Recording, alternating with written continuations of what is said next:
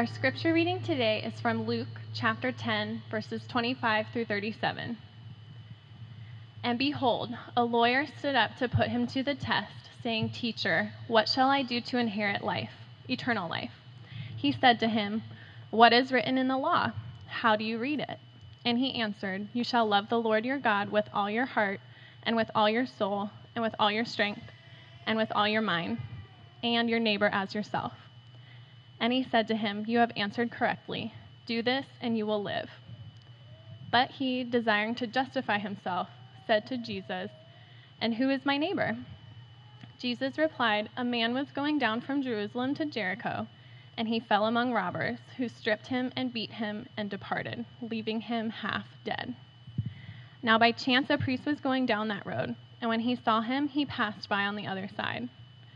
So likewise a Levite, when he came to the place and saw him, passed by on the other side. But a Samaritan, as he journeyed, came to where he was, and when he saw him, he had compassion. He went to him and bound up his wounds, pouring on oil and wine. Then he set him on his own animal and brought him to an inn and took care of him. And the next day he took out 2 denarii and gave them to the innkeeper, saying, "Take care of him, and whatever more you spend, I will repay you when I come back." Which of these 3 do you think proved to be a neighbor to the man who fell among the robbers? He said, "The one who showed him mercy." And Jesus said to him, "You go and do likewise." Please be seated. I want to jump right in because this parable is gigantic, and it's the beginning of a series that we're going to do walking through the book of Luke. And so we are digging into Luke's gospel. In particular, we are digging into the passages in Luke's gospel that are not in any of the other gospels. And so if you're familiar with the Bible or not, this is kind of the layout of the beginning of the New Testament. It goes Matthew, Mark, Luke, and John. And Matthew and Mark and Luke are all very similar accounts of Jesus' ministry from some different perspectives and written to different audiences. But amongst those 3 that are very similar and have a lot in common, Luke has a ton of content that's extra and different than what is in Matthew and Mark. And so we're specifically going to look at, I think it's about 28 different passages or sections of Luke that kind of fall under that grouping that are different than those that are in Matthew and Mark. And the reason we're doing this is, number one, to make it a little bit more bite-sized. Luke is giant, and to do the whole thing would take us like 2.5 years. So it's going to make it more bite-sized. We'll get through it by Easter. And then also, we want to kind of look at what is it that Luke does with the stories that he tells of Jesus that are unique and different than the ways that Matthew and Mark tell these stories. And why is it that he has these added stories? And can we trust them? What are they there for? What type of realities are highlighted in these stories? And how can they pull us into a fuller understanding of who Jesus is and what he did? And so what we'll see time and again in Luke's gospel is that we're seeing the stories of Jesus who was pursuing the least and the lost and the broken.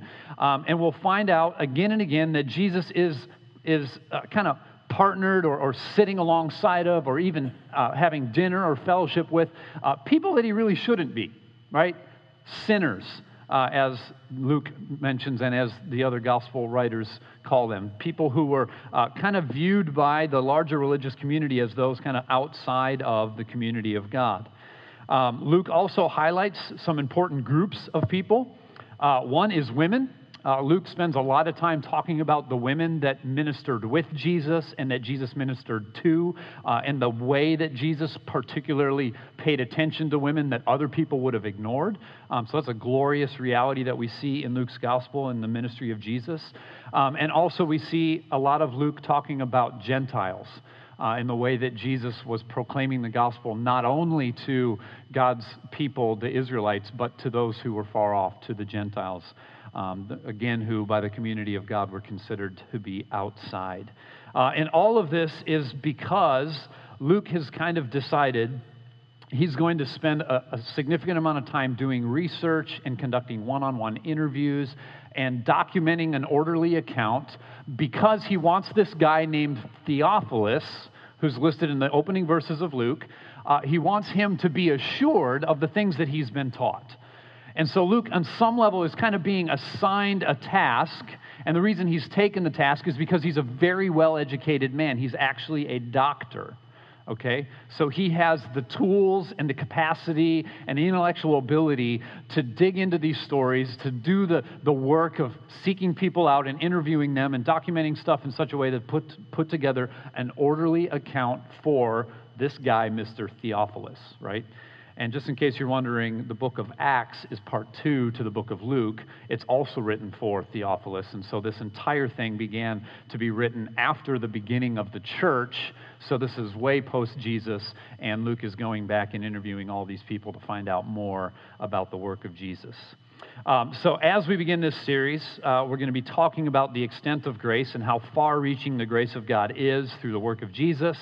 And we're going to start with the parables of Luke, again, that are not in Matthew and Mark. And so today we're beginning with probably the most popular, or maybe the second most popular of all of these parables, and it is the parable of the Good Samaritan. Raise your hand if you've heard this parable before. It's okay, you can do it. I'm not going to call on you. Pretty much all of us, all right?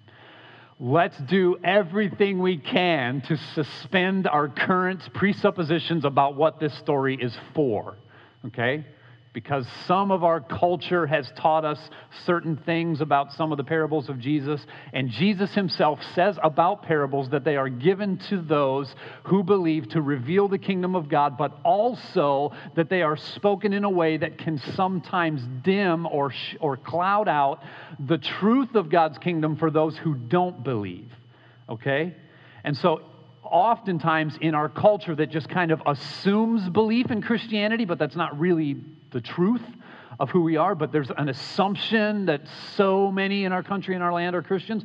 There's an assumed way of teaching the parable of the Good Samaritan. And Jesus says, listen, I teach parables because for some people it hides the truth.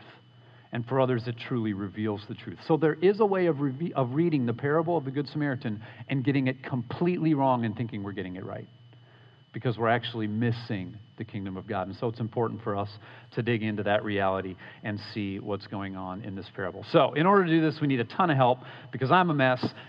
You're almost as big of a mess, and we have minds that just spin and go crazy. And I know we all got super busy and burdened this last week, and we need to take the next bit of time here and just ask God, please help us to pull into this thing and to see you speak to our hearts. So let's pray to Jesus and ask him for that help this morning. Amen. Our Heavenly Father, we are, we're aware, we're cognizant, we understand the realities of coming in a place like this and opening your word.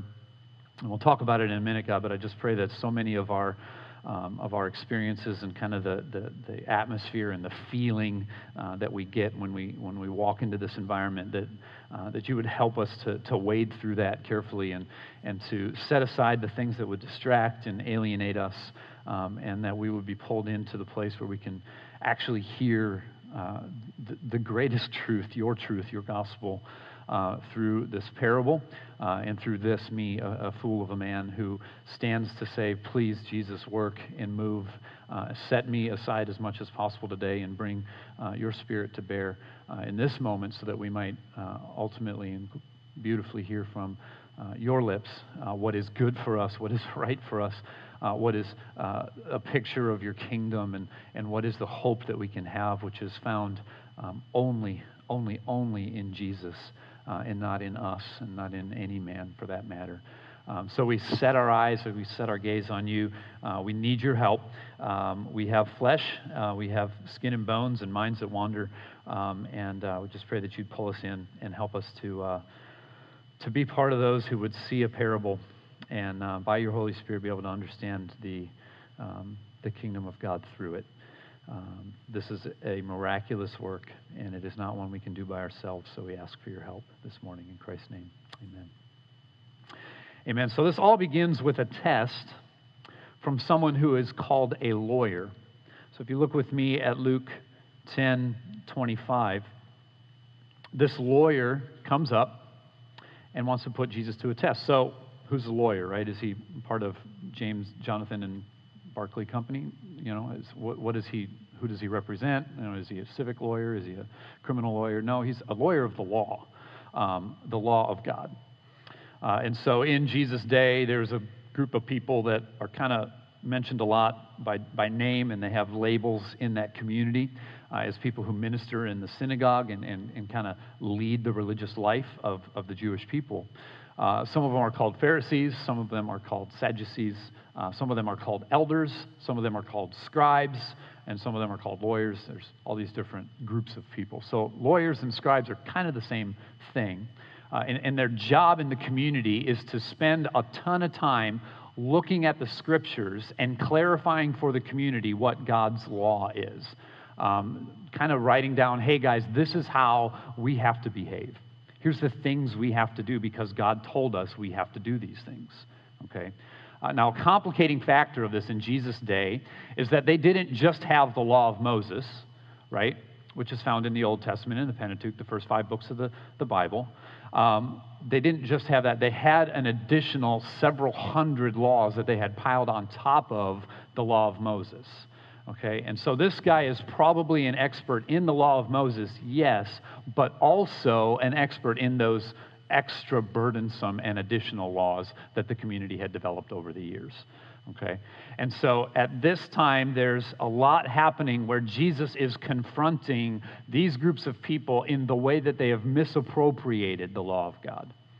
Okay, one of Jesus' most famous sermons, the Sermon on the Mount, you find it in Matthew 5, 6, and 7. Jesus is clarifying for the people in the early days of his ministry, listen, there's people out here telling you this is what the law means, and I'm here to tell you actually they're wrong. Okay? And he points to several instances where the Pharisees or the scribes, the teachers of law at that time, were missing the mark for what God was really revealing in his law. And so much of the work when we are in Luke and we see Jesus interacting with Pharisees or scribes or elders, much of the work that Jesus is doing is course correction for an entire community that's being led down a terrible path, following the law incorrectly, not even knowing what it's really there for. Okay, so every time we have one of these encounters with those groups of people, we're going to see Jesus push on the understanding of the law. And the reason this matters for us still today is because we live within laws. Okay, and this is a broad topic that we talk about a lot. We have, sometimes they're personal, sometimes they're communal, at times they're also religious. We have certain standards of performance that we decide to take on and think, okay, that is the right way to live. And if I just simply live rightly, then I'm good, right? Not just good with fellow man, but actually even good with God, so long as I keep my list, right? And we can argue all day long about these lists, but if we just simply evaluate ourselves by our own statements of what other people should do, we'll start to realize, my list is giant, right? You should use your turn signal. It's just common sense. Everyone should use their turn signal. You get in the left lane, you should go 75 miles an hour. That's just what you should do. Right? When you're on a bike, you should be in the bike lane, not on the sidewalk, and you should pay attention to the lights. Right? When you get a homework assignment, you should work diligently and get it done in time and not waste the professor's day. Like, there are things that we put on other people that everyone else should do, and in so proclaiming these, we have built for ourselves a law. We do this religiously, we do this familially, we do this culturally, we do this in particular cities or particular regions and in different countries. We have these different expectations. And so the law of the Israelites of that day that the scribe is dealing with and that Jesus is having to confront, the way that Jesus does that is important for us as we live under our own law. We need to understand this reality and how Jesus speaks to the heart in this situation. And so this lawyer comes up, verse 25. He wants to put Jesus to the test. He says, "Teacher, what shall I do to inherit eternal life?" He said to him, "What is written in the law? How do you read it?" Jesus knows the guy reads the law. He says, how do you read it? And the lawyer answers, verse 27, "You shall love the Lord your God with all your heart and all your soul and with all your strength and with all your mind, and your neighbor as yourself." So basically, this guy says the two most important commandments in all of the Old Testament. Right? So Jesus gives him a little soft toss. The guy steps up and just right out of the park. Gone. Nailed it. Absolutely. Law number 1 and law number 2, he nails. He is absolutely correct. He basically summarizes the entire law with that short sentence. And what does Jesus say in verse 28? Yup. Good answer, buddy. You got it. That's the whole law, right? You got to love God with everything in you, and you got to love your neighbors like crazy. That's it. It summarizes all of it. All of the hundreds of laws in Moses, all of the extra laws that this community has built, they all boil down to those two things. Love God with everything you've got, and love your neighbor as yourself. Now, verse 29 is really important here. Wouldn't you think the guy would be like, cool, thanks, Jesus, have a good day. You know, I mean, like, you got it. He got it right. Him and Jesus agree. I'm good. Have a nice day. Wow. It's so interesting. And this is really important when we read the Gospels. And most of the time, it's really small. Okay? Verse 29, but he, it's the lawyer, desiring to justify himself. When we read the Gospels, there are tiny little statements like this that reveal the depths of the hearts of those who are trying to figure out what Jesus is all about. Okay? There's statements like this about the Pharisees. There's statements like this about the disciples. There's statements like this about the Jews, about the Gentiles, about women and children, sinners and sick people. There are little statements like this in the Gospels, and they create for us the need to expound on what is actually going on.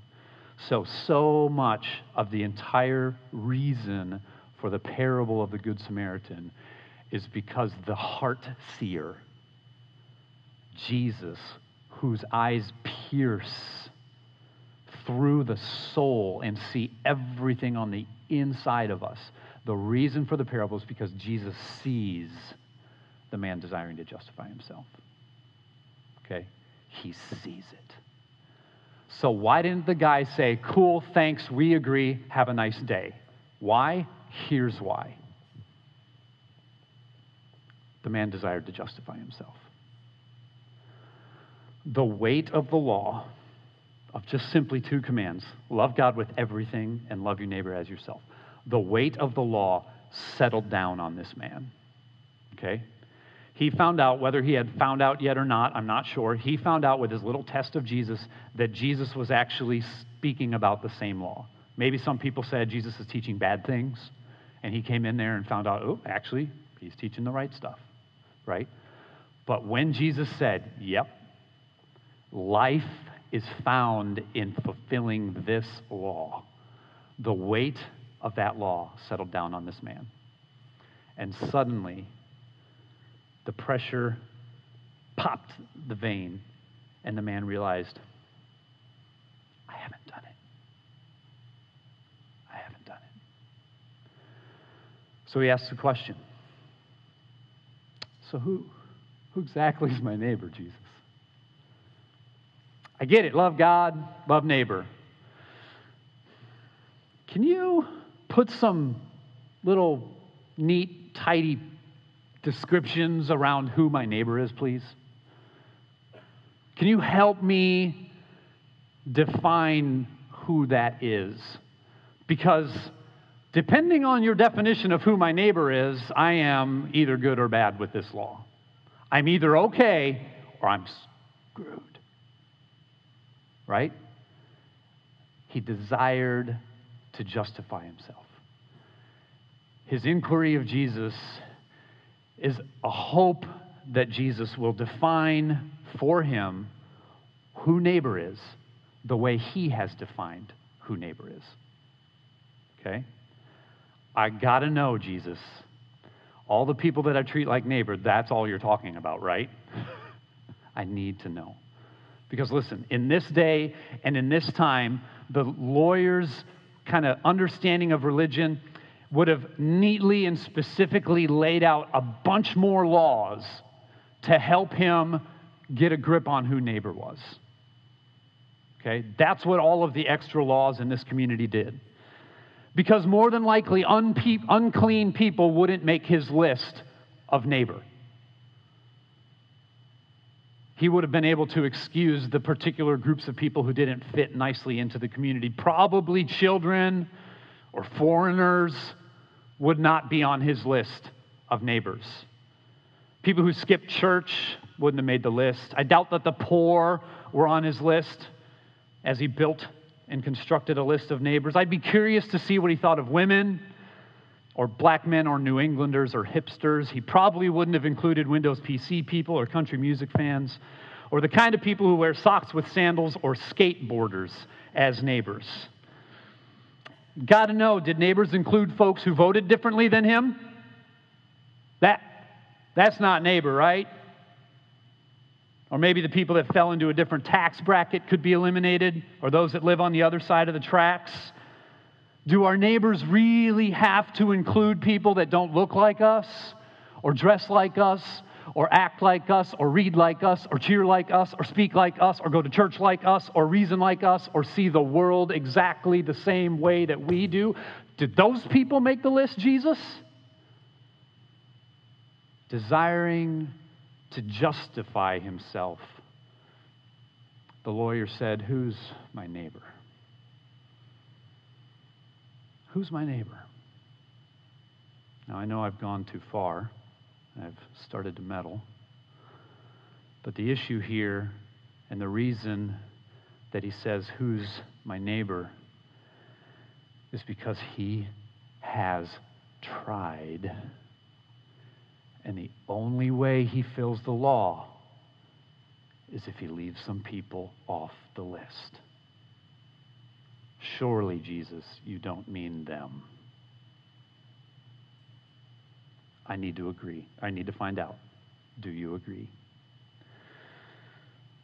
Now, on a deeper level, this man is seeking to find a way to stand before God as justified in his own behavior.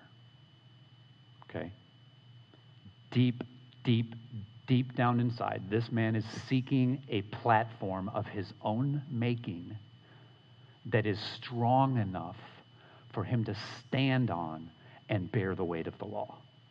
He wants, with everything in him, his culture is telling him he has to, with everything in him, be good enough by himself to attain a right standing before God and therefore inherit eternal life. It's all riding on this moment. Jesus is what I have done enough. We all ask the same question, right? And one of the points of the law that is completely missed by this lawyer and by everybody else who talks about the law is that if you decide, I myself can stand up and fulfill the law, if you determine that to be the course, then you've got to stretch your arms out and embrace every single letter of the entire law. Right? If you're going to say I'm due to live by it, then you've got to live by it all. James says that very clearly in chapter 2, verse 10. He says, "For whoever keeps the law but fails at one point has become guilty of all of it." So Jesus, seeing in the heart of this man, knowing that he wants to justify himself, answers the simple question, "Who's my neighbor?" with this complex an earth-shattering parable. Let's read it, verses 30 through 37. Jesus replied, "A man was going down from Jerusalem to Jericho, and he fell among robbers, who stripped him and beat him and departed, leaving him half dead. Now by chance a priest was going down that road, and when he saw him, he passed by on the other side. So likewise a Levite, when he came to the place and saw him, passed by on the other side. But a Samaritan, as he journeyed, came to where he was, and when he saw him, he had compassion. He went to him and bound up his wounds, pouring on oil and wine. Then he set him on his animal and brought him to an inn and took care of him. And the next day he took out 2 denarii, which is basically 2 full days of pay, and gave them to the innkeeper, saying, 'Take care of him, and whatever more you spend, I will repay you when I come back.' Which of these 3, the priest, the Levite, or the Samaritan, which of these 3 do you think proved to be a neighbor to the man who fell among the robbers?" He said, the lawyer said, verse 37, the one who showed him mercy. And Jesus said to him, you go and do likewise. Okay, this story, culturally speaking, in Jesus' day and time, is a giant smack in the face to the religious culture. Okay? First, the road from Jerusalem to Jericho, Samaritan Jericho, screwed up my head, was actually a very dangerous road. It was a steep road. It declined. Okay, whenever you read in the Bible, we go up to Jerusalem. That's because Jerusalem was on a hill, so you go up to Jerusalem. So they were going down the hill to Jericho. There was a lot of shadows. There was a lot of scary places to go. Normally, it was a place where robbery happened. So this is kind of just like Jesus is like, hey, man, this happened. And the guys are like, yeah, that happens, right? And then Jesus introduces the scandal, right? The priest and the Levite who come by don't do a thing, okay? Notice Jesus says, didn't not see them, right? He says, intentionally went to the other side of the road and kept on moving, okay? So this starts the slap in the face because these are the people who are exonerated in the community, right? A priest is somebody who is in the family of Aaron, who has been set for years to be those who basically serve in the church and in the temple and serve the people of God. They are the ones who bring sacrifice. They're the ones who administer the covenants. They're the ones who conduct all of the religious stuff, right? So these are people in very high view in the culture, and Jesus says the guy just walked right on by. And a Levite was as close as you could get to a priest without being a priest, okay? It was still in close to the family, but not exactly in the family of the priest. And so that was also a very highly venerated person in the community, someone who was serving in the temple, someone who was helping with some of the extra work of the worship of the community. And so both of these people are people who normally anybody else on the streets of Jerusalem would come by and would respect them and honor them and give them, kind of that admonishment because of the service that they did. And Jesus very quickly says, listen, the religion, the external duties of religious activity and trying to please God in these different ways, it's going to do nothing to make your heart the type of heart that loves neighbors. The religious stuff, all the garb and all the activities and all the sacrifices and all the songs, they don't matter if your heart just stays cold. This is an affront to this lawyer who would see these men as deeply valuable people. And Jesus is saying, they're not really neighbors. They're not even following the second commandment. You gave me 2 commandments and they can't even fulfill them. And these are the people that you're supposed to be looking up to. It's a strong affront to this man in this situation. Jesus clearly says your religious activities are worthless, for they do not transform the heart. And we need to hear this as well. But that's probably not the biggest hit. The biggest hit starts in verse 33, where Jesus throws out this curveball of the Samaritan. The Samaritan man comes to where the guy who was robbed was. He sees him, and he stops and has compassion on him. When you think about Samaritan, you've got to think that it's the worst type of person that this lawyer thinks exists. A Samaritan to this lawyer is basically a half-breed who isn't a pure Israelite, who doesn't worship at the right church, who doesn't follow the right laws, who doesn't have the right history of the right kings, who has nothing but evil as his pedigree, but tries to be good and follow God anyway. The lawyer would see the Samaritan as a scumbag. Right? There are racial issues involved. There are religious issues involved. There are geopolitical issues involved. Everything about a Samaritan to this man is gross and disgusting. So much so that look at verse 37. Jesus says, who was the neighbor? The guy says, the one. The guy doesn't even say the Samaritan. He can't even bring his lips to say the Samaritan was the good neighbor. He says, the guy that had mercy, the guy. He can't even own it. Right? He can't even say there is capacity for good in a human being like that. He can't even do it because the man is such an enemy to him. The potency of this example that Jesus uses confronts everything about the self-justification in this lawyer, because if this lawyer can be justified in his own actions, then it is a guarantee that the Samaritan could never be justified in his own actions. The lawyer sees himself as a rightful Jew, as a good Sunday school attending boy, as a fine, upstanding citizen who votes on the right side of the ballot, spends his money in the right place, tithes in the right ways, volunteers with the right organizations, has the right color skin. The Samaritan is the opposite in every way to this lawyer. And Jesus uses a Samaritan as an example of a good neighbor.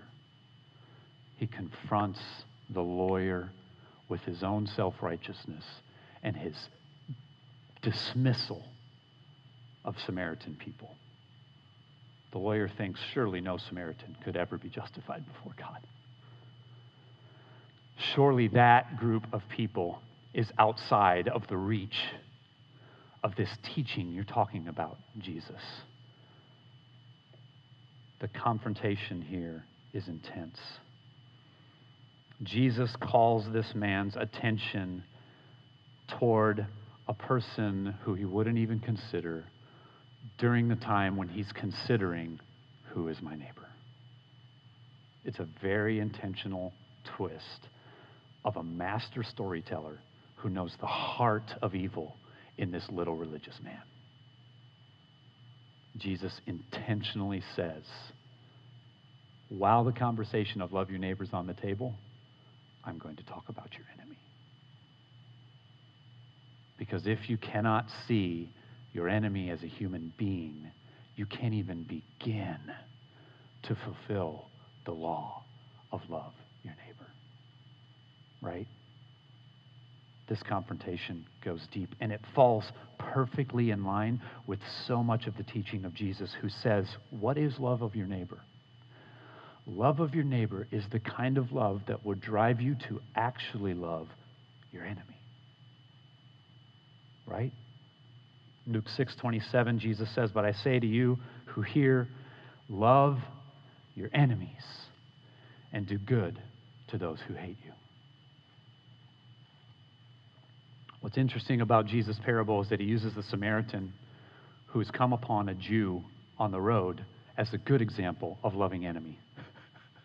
He doesn't use a Jew who falls upon a Samaritan as a good example of loving your enemy. Jesus intentionally constructs a story that humanizes and creates a hero out of someone who's an enemy to the lawyer. Okay? Now, I don't know what category you're in, and I'm actually really thankful that at this church I don't have one category to say right now. This is a good thing. I think Jesus is doing a great work. Because if we were all Republicans, then I would just simply start talking about Democrats right now, right? Or if we were all racist, then I would just simply start talking about the other skin color, right? Or if we were all nationalists, I would just start talking about those people from that other country, right? Or if we were all financial elitists, we would just talk about the poor people. Okay, so thankfully, Jesus is building amongst us a diverse group of people who are all over the map with this stuff. It's glorious. Just a small little group all over the map, right? Some of you don't even know how much of an enemy is sitting right next to you. Like, seriously, some of you don't even know. Like, had conversations with that guy, and I'm like, I can never let them be in the room for a really long time because it's Jew and Samaritan, and it would go down, right? Like, it's real in here, okay? So I don't know where you're at. I don't know, and I'm not going to try to villainize any of you, okay? The central issue of this matter is something that is of utmost importance in our day, because what are we doing? What are we doing in 2018? Okay? We're Jews screaming at Samaritans. We're Samaritans screaming at Jews. All caps, Facebook post, bang, kill them all, right? I've seen some of the most vehement dismissals of human beings in the last 90 days that I've seen ever in my entire life. I'm like, holy moly. Like, you just said this about that entire group of people, and I've got like 6 family members, 3 friends, and like 22 congregants in that group of people. whoa. And then flip the side and do the thing the other way, and I say the same thing. I'm like, this is amazing, man. I love sitting in the middle and grenades just flying over my head. I'm like, this is the safest place to be. It's so amazing. Like, everybody's just, it's crazy, right? And the whole reason this exists is because, like a lawyer in Jesus' day, we're saying, I need to justify myself. There's something that's good that I am achieving that is better than what they are achieving, that sets me apart as a decent human being and therefore acceptable to God. And Jesus would tell you, if you're a Republican, the Democrat came down the road and saw the man suffering and picked him up, took him to the inn, and paid for him. Flip the story. If you're a Democrat, Jesus would say, the Republican came down the road, saw the man suffering, picked him up, brought him to the inn, and paid for it. Friend, you have no hope of loving your neighbor until you can see your enemy as a human being, as somebody actually capable of the good that Jesus just described. Our hearts need this check, and it's a confrontation of the highest degree. What this boils down to is that Jesus is trying to help this man understand that in and of himself and his own effort, he cannot fulfill the law. He actually can't do it. And so if you come to Jesus, and listen, from wherever we're at, this applies. If you come to Jesus and you're like, okay, Jesus, I think I'm ready to be a Christian now. Really. I think really. I'm there. Like, I've done enough, I've tried enough, I'm at the end, whatever. For whatever reason, I think I'm ready now. I believe in you, and I trust in you, and I want to follow you. And here we go. Here's my nice little box of religious deeds and the rules that I'm going to really try hard to follow, okay? Like, this is the stuff. I know what I'm supposed to do. I think after kind of messing my life up enough or trying other things enough, I'm serious now. I'm gonna get this right, Jesus. I'm here. I'm going to try really hard. Thanks for giving me a second chance. Your grace, that's cool and all, but here we go. I'm really ready to show you and the world that deep down inside, I'm actually a really good person. And I can do this. I can really achieve this. I can get out of the junk out of the way, and I can really live better. If you're going to come to Jesus like this, Jesus is going to hold this glorious picture up in front of you, and he's going to put before you an absolute impossible scenario. He's going to hold before you a categorically unimaginable character of human performance, and he's going to stump you like he did this teacher by shattering your neat little religious box try to help you to understand that you cannot make yourself fit through your own deeds. And graciously, Jesus is going to come to you and say, unless you are able to reach this unimaginable level of perfection, you have no hope of getting things right between you and me on your own strength. I'm going to put before you a picture of ethic impossibilities, of perfection, and say to you, okay, if it's going to be you getting it right, here's the standard. It's impossible. Again, back to the Sermon on the Mount in Matthew 5:20. Jesus says, "For I tell you, unless your righteousness exceeds that of the scribes and Pharisees, you will never enter the kingdom of heaven." And let me tell you guys, the Pharisees were basically professional law keepers. If your righteousness does not exceed that of those who basically get paid to be religiously perfect, then you have no hope. That is the terribly bad news of the good news of the gospel. If it's up to you and keeping your list and making sure that you're in by your own efforts, you've come to the wrong religion. Go to a false one who's going to tell you all kind of neat lies about how good you really can be. Jesus refuses to tell you that junk. He wants your heart. He wants your heart. Paul, in the epistles, talks a lot about this same thing. Some people think Jesus and Paul teach different things, and it couldn't be further from the truth. In Romans 10, Paul talks about the Jewish people. And he says they try really hard to be righteous, but they completely miss the mark. Okay? Paul says this of the Jewish people in Romans 10:2, "For I bear them witness that they have a zeal for God." They try really hard. They're zealous for God. But he says, not according to knowledge, basically not according to the right thing. For being ignorant of the righteousness of God and seeking to establish their own, they did not submit to God's righteousness. For Christ is the end of the law for righteousness to everyone who believes. Christ is the end of the law? What does that mean? It means that the measuring line for entering into God's kingdom is not based on our deeds and our righteousness. It is based rather on Jesus and his deeds and his righteousness. Jesus being the end of the law means you do not have to. You can anyway, but you don't even have to perfectly justify yourself with your own actions, because Jesus has done it. Colossians 1:21, "And you who were once alienated and hostile in mind, doing evil deeds, he has now reconciled in his body of flesh." He has reconciled in order to present you holy and blameless and above reproach before him. Listen, through Jesus, through his perfect life, through his substitutionary death, and because of your faith in him, God presents you to himself as a good neighbor.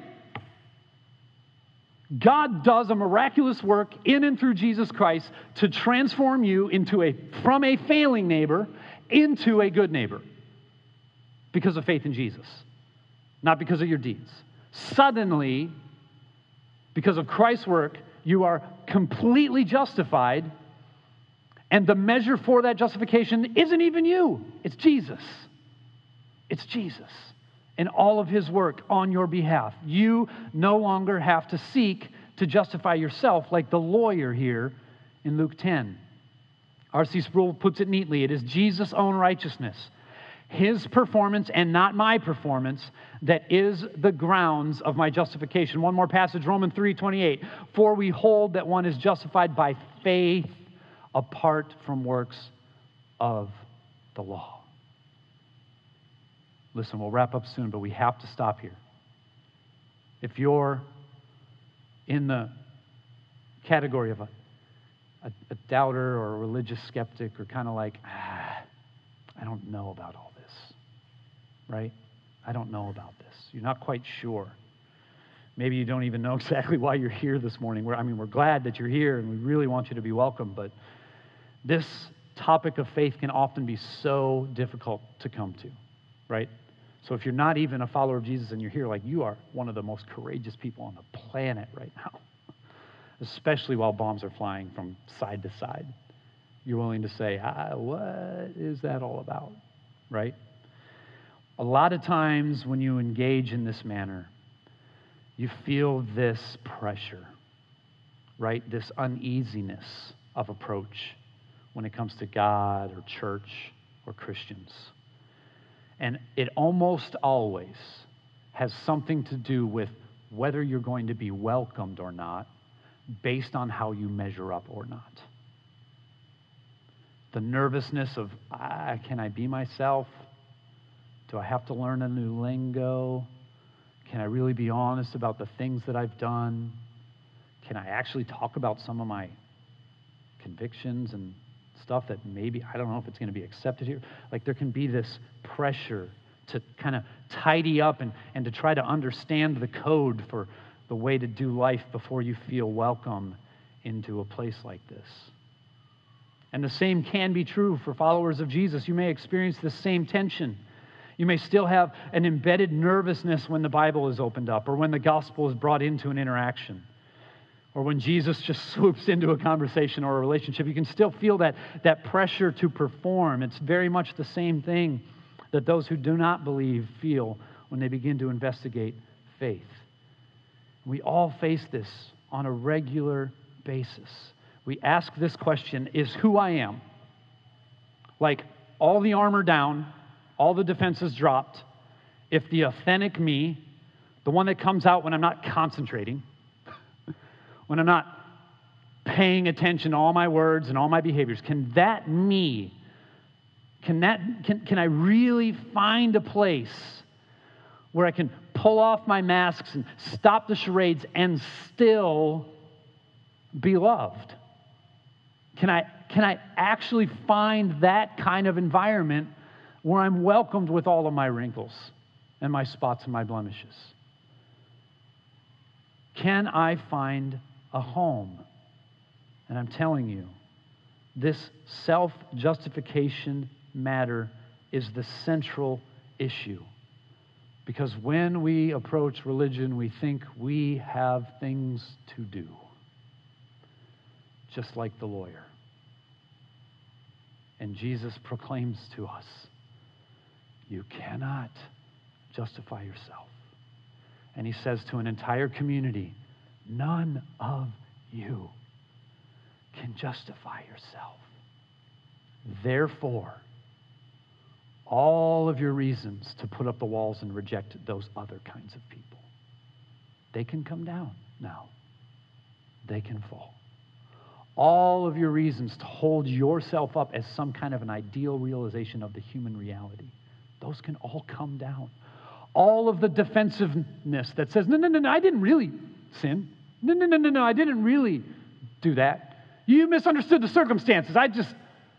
All of that comes crumbling when we see that justification is by faith in Jesus. And listen, I have this ongoing conversation about the gospel with a self-proclaimed non-religious kind of atheist type person right now. And just recently I had this awesome opportunity to challenge her and just simply say, and it was really fun, as carefully and craftily and as winsomely as possible, I tried to tell her, you mess up all the time. It was tough, but I did it. Very carefully, very graciously, just, you don't even meet your own standards, right? Like just gently. And for days, our conversations were composed of her defensiveness of why I was wrong.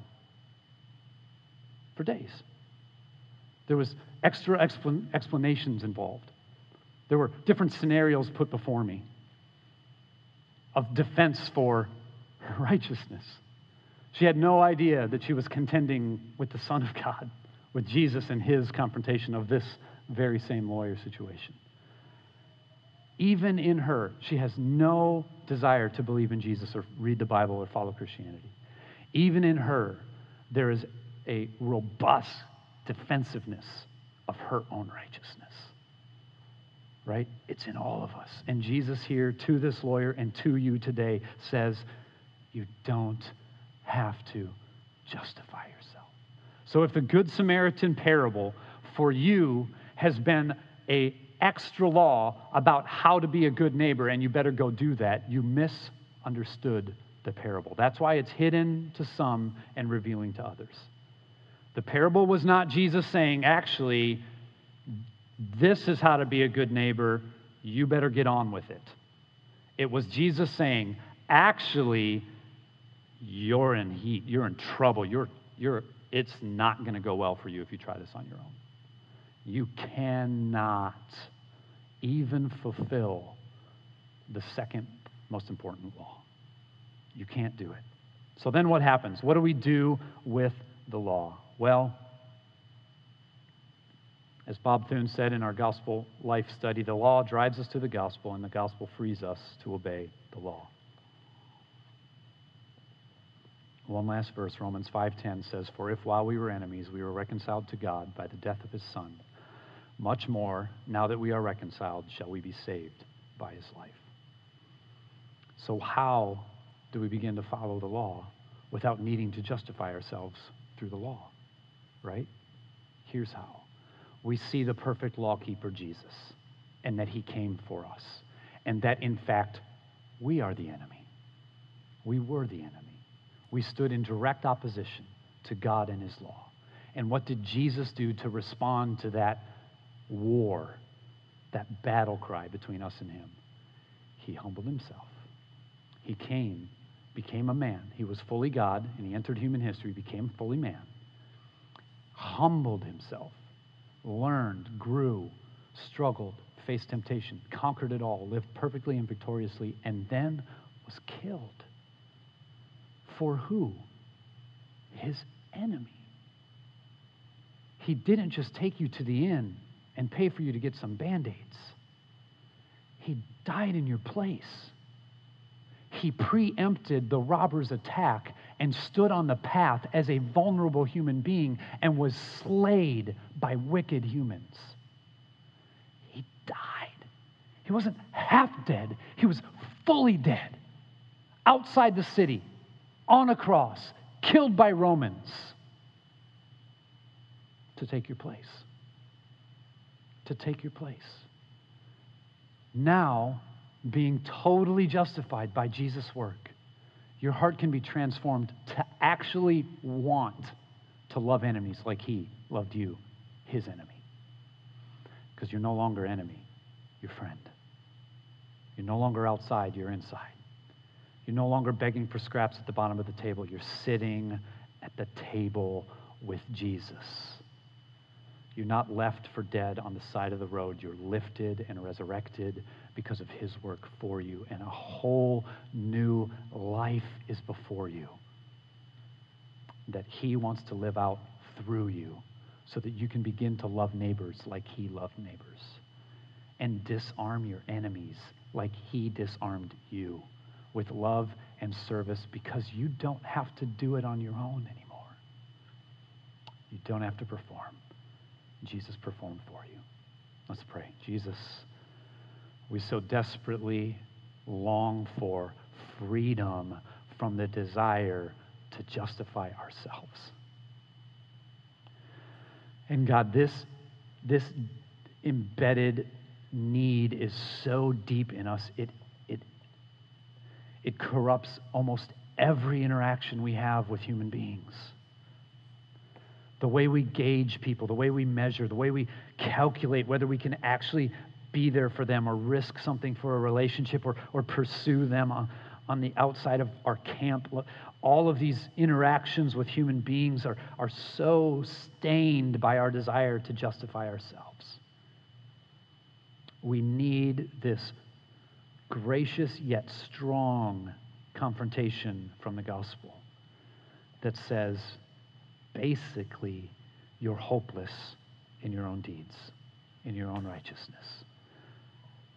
So God, by your Spirit, may you help us look to the one who has justified us through his life and through his death.